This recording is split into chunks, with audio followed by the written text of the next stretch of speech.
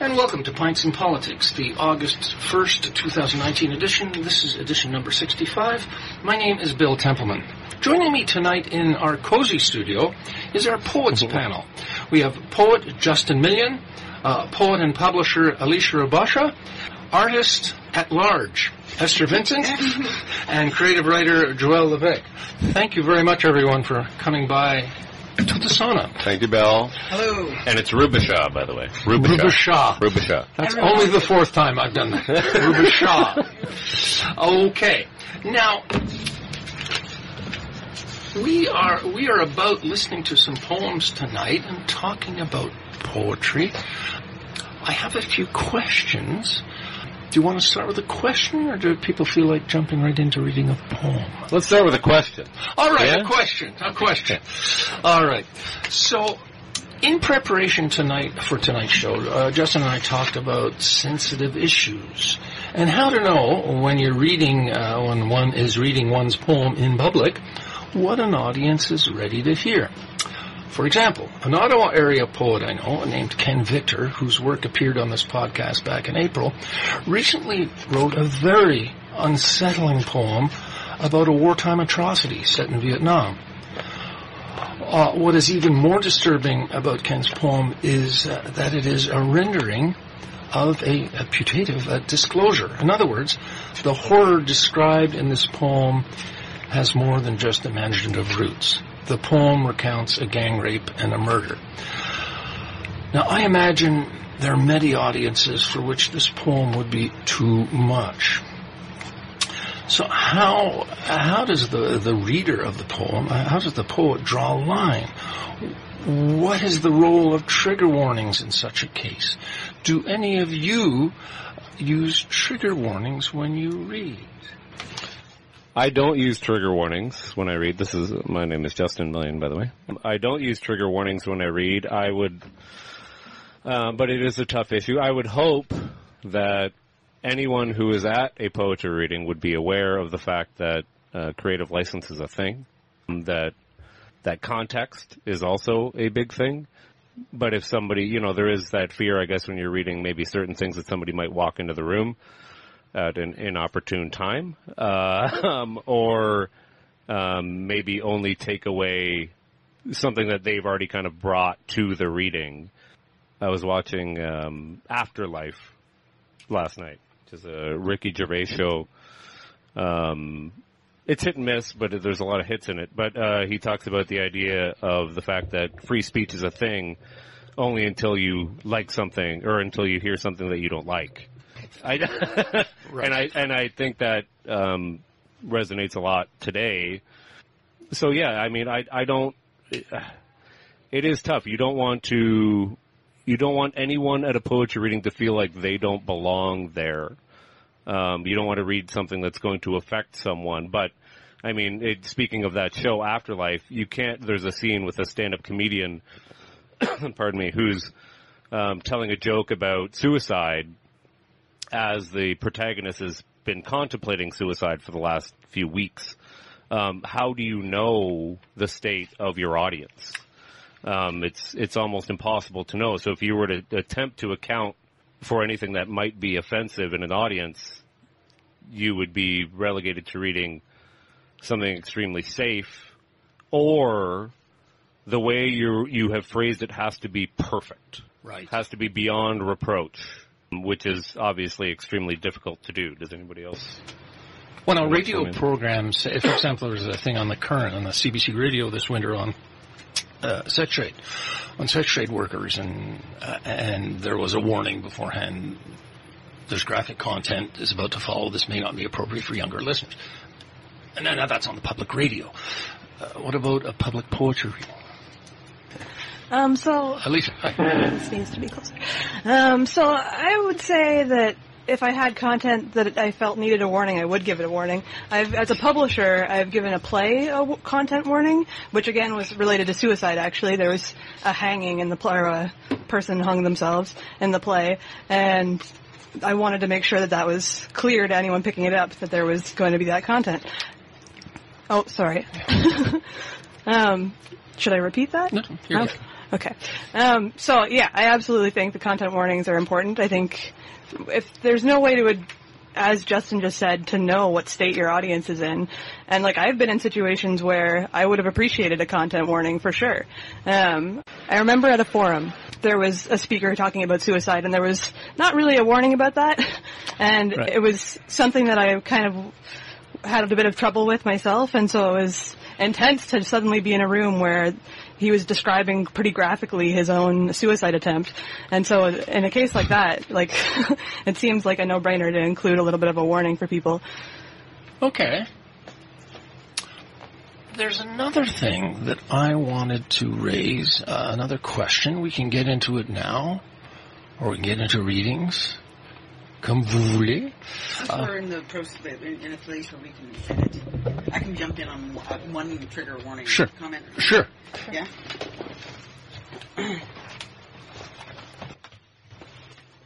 Hi, this is Esther Vincent's voice.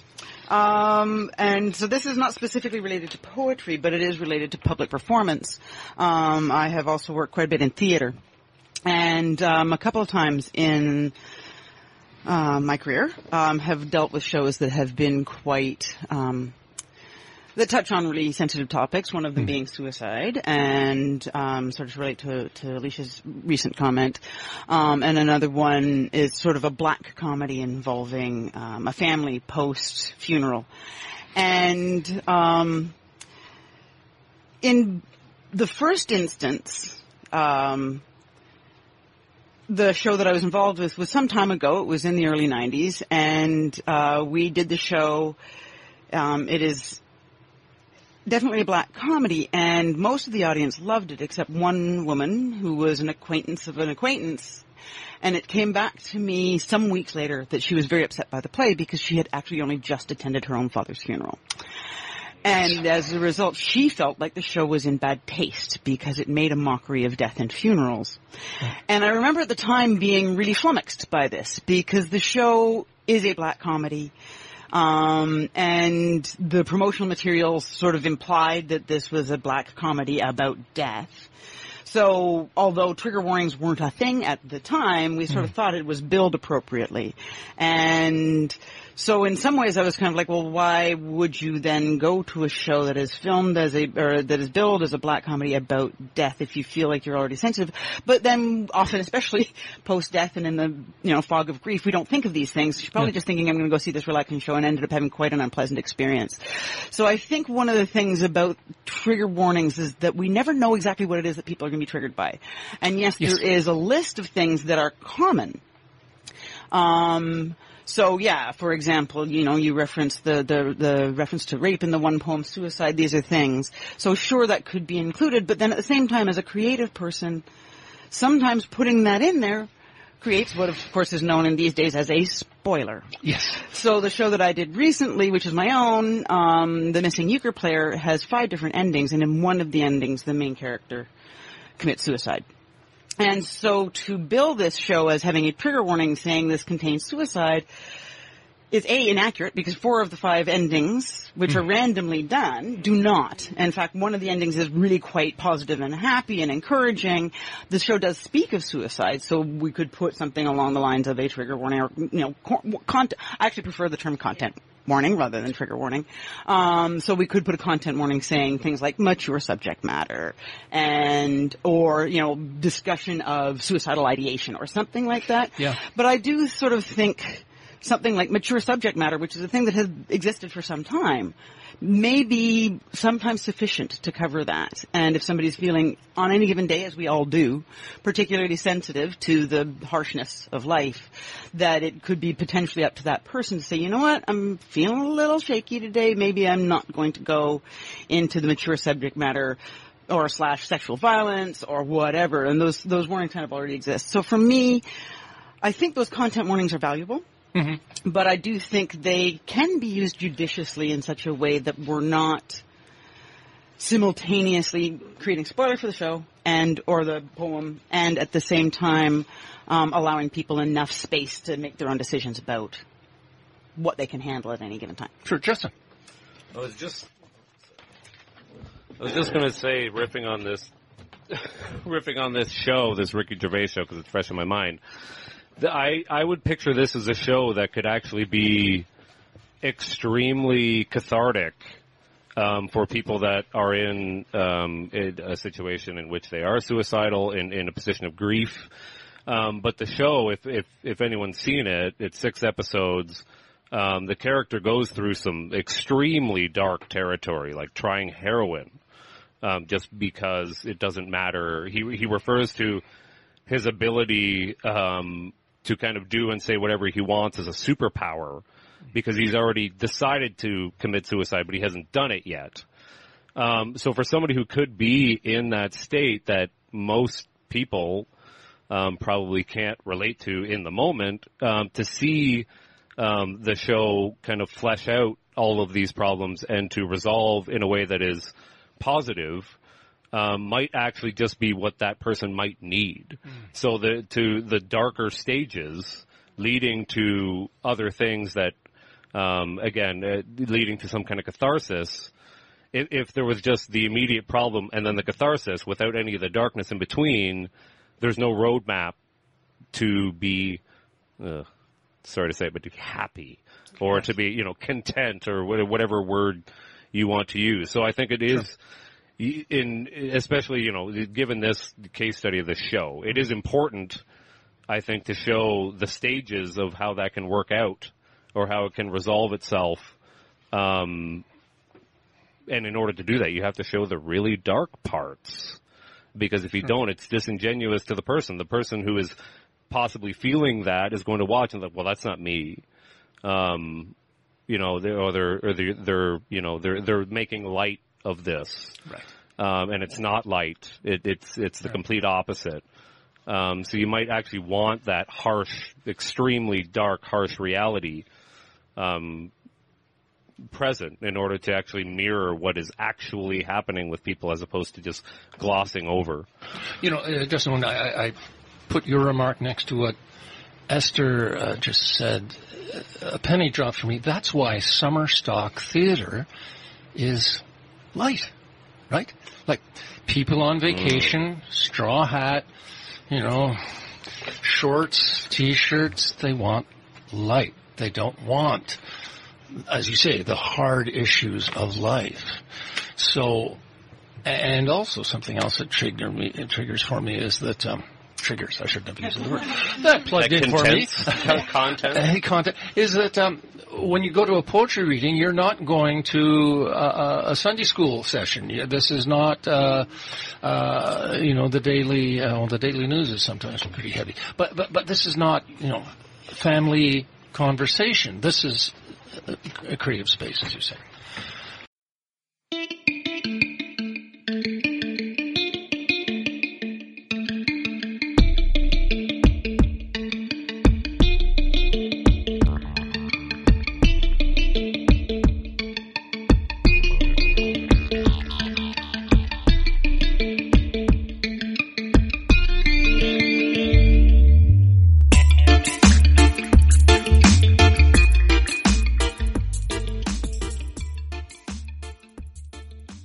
Joelle.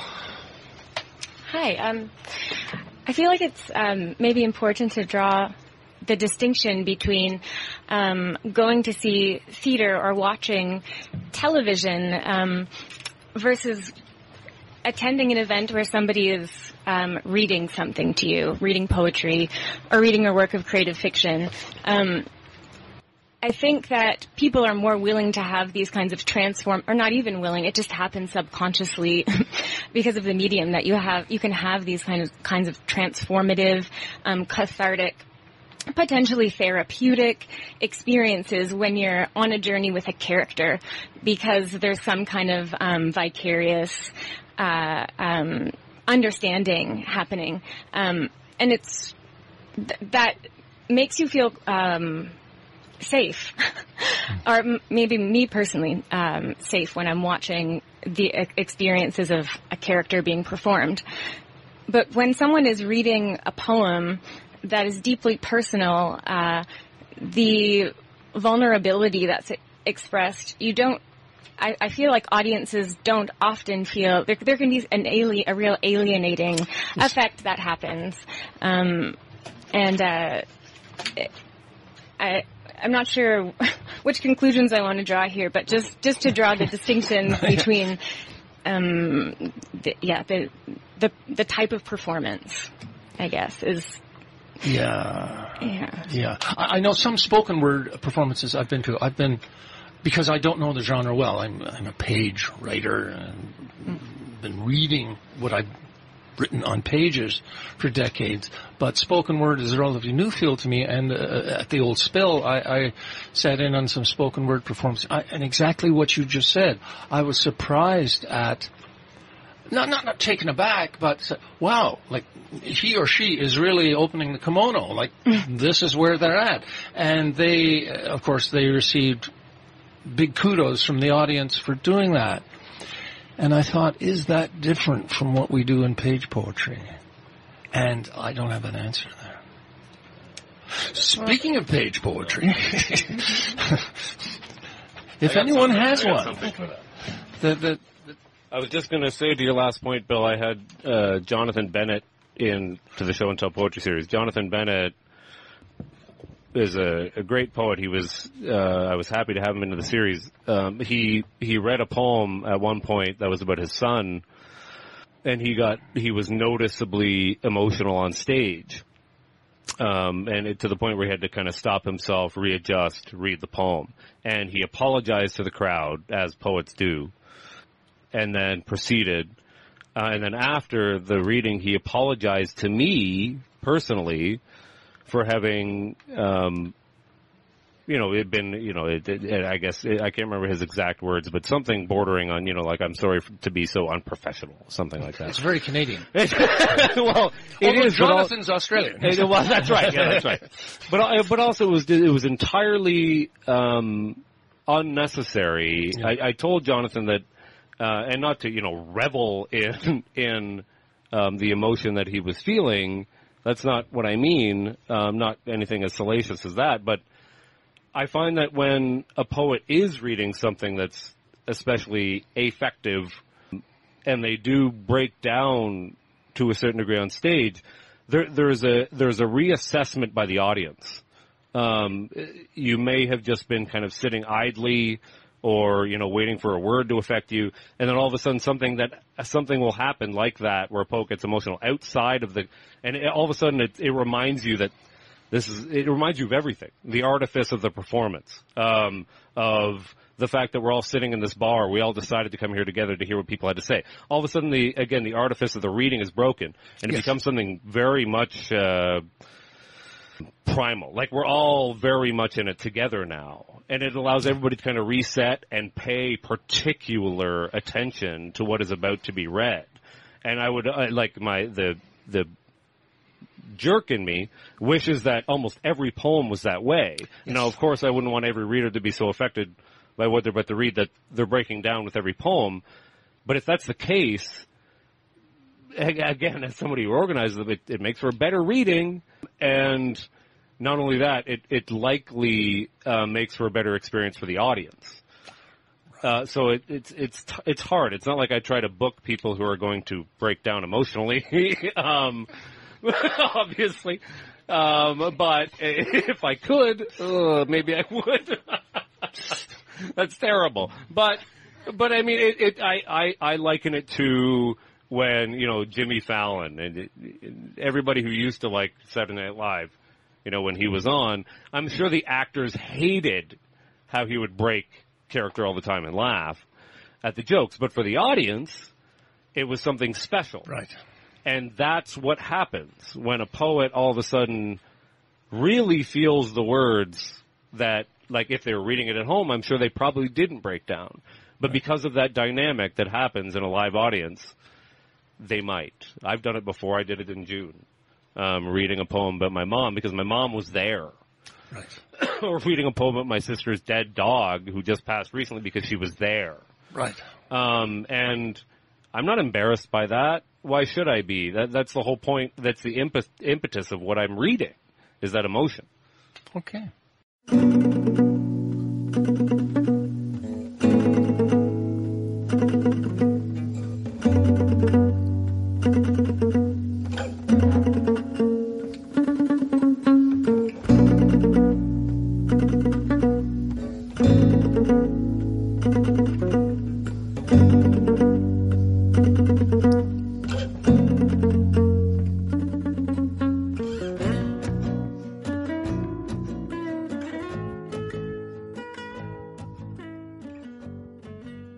So I posted this poem on the Facebook there, as some of us are wont to do. And this is a poem that I wrote for my father on Father's Day this year. And I had, as my mother was dying, of dementia, not of dementia, while she had dementia, she was also dying. And I ended up writing poetry to her because it was a way to communicate with her. She loved music, and I could write poems of the things that I wanted to say to her that she at this point in her life was no longer able to understand. And I'd never written my father a poem, and I posted this poem online, which I will read shortly. Sure. And it talks about some of the more difficult things in my relationship with my father. And one of the things that I haven't done with this, because I haven't rewritten it, inserted myself so much into this poem as I did later on in the comments. So this poem resonated with a number of people. And it is about a difficult subject, and it's about difficult families and a little bit about emotional abuse. So I will lay this on you, sure, and then tell you a little bit about what happened in the comment sections afterwards. Dad, I've never written you a poem. It just never occurred to me. Mom, in her ending days, she could hear music when she didn't understand words. She still understood songs. That's what brought me to poetry. I could sing to myself the songs I wished she could understand. But you, dead for decades, I just speak to you like you were right beside me. My achievements, my failures, my lost moments, so many of those. You're always here in the air around me. I breathe your presence everywhere I go, for better or for worse. And there was plenty of worse, wasn't there? All those years of fighting, pounding on doors, throwing things, a late afternoon album listen thrown across the room in a fit of pique, because so much of what you hoped the world would be wasn't. Even the idea of hope slipping away into a new world order. You wanted kindness, generosity, honesty, cooperation. You wanted all people to be encouraged to see and think and make good. Instead, you saw greed breathing down your neck, telling you what to do, signing your paycheck. From a green-treed park view to darkened fluorescent lights, they forced you to descend through all your levels of what fresh hell is this? And you had to take it. You couldn't take it. You took it out on us because you didn't know any other way. And I took it in. There's always someone who wants to tell you what you should do to make them more money, to lure you, to willing indenture. Your anger taught me how to say no to that. Your life taught me that I didn't want that life. Your anger taught me a lot of things. But there was more to you than anger, your smarts, your laugh, and the way you loved. You loved freely, you loved freedom. You loved art and people and words and flowers and good photographs and your friends. You loved your friends fiercely and proudly. You were always so proud of everyone. Everyone who would think for themselves, do their own thing, make their own way, make their own art, make their own groove. So groovy, baby. You loved it all so much. But nothing did you love so much as you loved us. He had a funny way of showing it, I once said to Mum when we were getting to know each other differently after you died. And she laugh-cried, and so did I. Dad, 25 years I hear your voice. I hold your pride. I feel your love. I am your love and rage and hope. And now with all our years of getting to know each other differently, when I think of you and tell you of my life, I can say I hear you, I know you, and I'm still listening. Whoa. So I posted that poem about my father, and the comment section after that, people were very engaged with the poem. They were really interested to talk about their own experiences of family dynamics and often the negative family dynamics. Yes. And what I ended up commenting about later on that I have not included in the poem but will do in a rewrite is how I inherited my father's rage. I am a rageful person. I operate on rage. Right. And everything I do is fueled by this cauldron of rage I have inside me that I have, through many years of therapy and very difficult thinking, come to learn how to mostly keep under wraps and use for the powers of good as much as possible. And I think that this is one of the things where this poem, hopefully once it's crafted, will do, because the most common comment in that section was, no one talks about this stuff. Yes. No one talks about these subtle interior family dynamics, or sometimes the gross family dynamics, because we have been taught to hush it. And I think this is one of the things where poetry is, one of the tools, one of the ways that poetry is a tool. One of the things that poetry is meant to do is to illuminate the shadows. And so in illuminating the shadows, you're going to shine the light on some pretty awkward things. And I think that's where maybe, you know, sort of we're getting into this conversation here is what do you do when you shine the light and it's like, whoa, and you don't know who in the room is going to see that and say, oh, me too. I want to hear more about that. And somebody else will say, oh my God, me too. I cannot even look at that right now. And somebody else will say, I have never heard of that before. That's revolting. Don't even talk about that. You know, and you just don't often know until it's happened which of those situations you're in. So, you know, you had Justin, when you first invited us here, talked about how do you read a room. And like in a poem like this, or some of the times, you know, I've done the latest reading I did was with Justin at the Garnet. And, you know, I'll start a poem and it ends up being inflection. So if I look out into the crowd and I see people on the edge of their seat and they're listening keenly, I'm like, okay, it's quite possible they're ready for anything. And they're receiving everything, so I will read it as intended. Right. If I see people looking a little askance, looking a little nervous, looking into their drinks, looking at their watches, you know, maybe it's time to leave the stage. But then, you know, those are the two extremes. Right. So I will read in between those things. And if I see somebody having some kind of visceral reaction, I will try, if this crowd is small enough I can see them, try to check it out and try to alter my tone as I read. It's really hard to do. It's really hard to do effectively, and you just never know. That's the thing, right?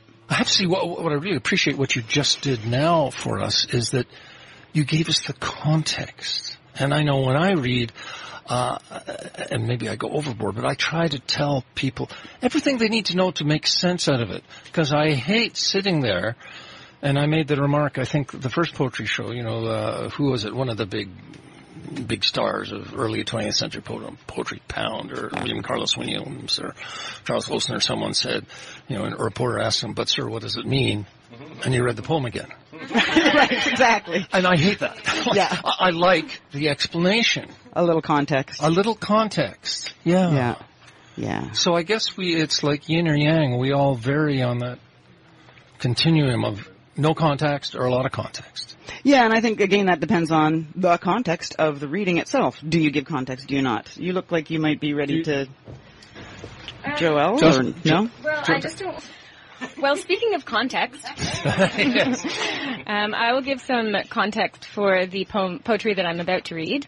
It is by Anne Boyer. She's a poet and essayist from Kansas, and her work, Garments Against Women, is a chronicle of her experiences as a single mother and someone who deals with chronic illness, and then the space that she is in which she grapples with making time for to be creative. Anyway, okay. I get spam from Versailles. It seems like all my life I have gotten images of hard-ons in the mail. What is the difference between happiness and pornography? I mean, what is the difference between literature and photography? It would be easy at first to confuse that which makes us happy and that which makes us aroused. It would be easy at first to confuse documentation and duplication. What I like on this earth is the company of bright young men. I am not a fan of infirmity, though it does supply the opportunity for some relief. It is all the self-expression that makes me so ashamed. In the comment boxes of a popular fashion blog, someone suggested any documentation of individual expression is in fact antisocial rather than pro-social, in that it is a record of individuation from the human mass. There are those who hate the expression of any self that is not their own or like their own. They do not find happiness in the fact that day after day women and men take photos of themselves wearing clothes, never the same outfit twice. Maynard Shelley wrote something like, "Creative power is the creative aspect of power reflecting our ability to create psychological resources in space." Other things that cause discomfort. People picking through the trash for their food. So, this passage feels relevant to this conversation because I feel like in readings, in terms of what can be pro-social or anti-social or divisive or therapeutic, it just varies from context to context so much and from person to person. And, if what someone's going to take out of a reading is extremely limited to their own internal capacity and willingness to be open to difficult or challenging expressions, and it makes a lot of people uncomfortable. And I don't know that there's anything as a reader that you can do to safeguard against someone else's limitations. Right. And also their political point of view as well. Some people, the personal is just should not be brought into the realm of the public for lots of people. Indeed. Yeah. But I don't know if any of that was. No, that's it. By the way, we are listening to Pints and Politics. We are going to take a 30-40 second break for some music. This is the end of part 1, and when we come back at the end of music, we will have part 2, continuing this discussion.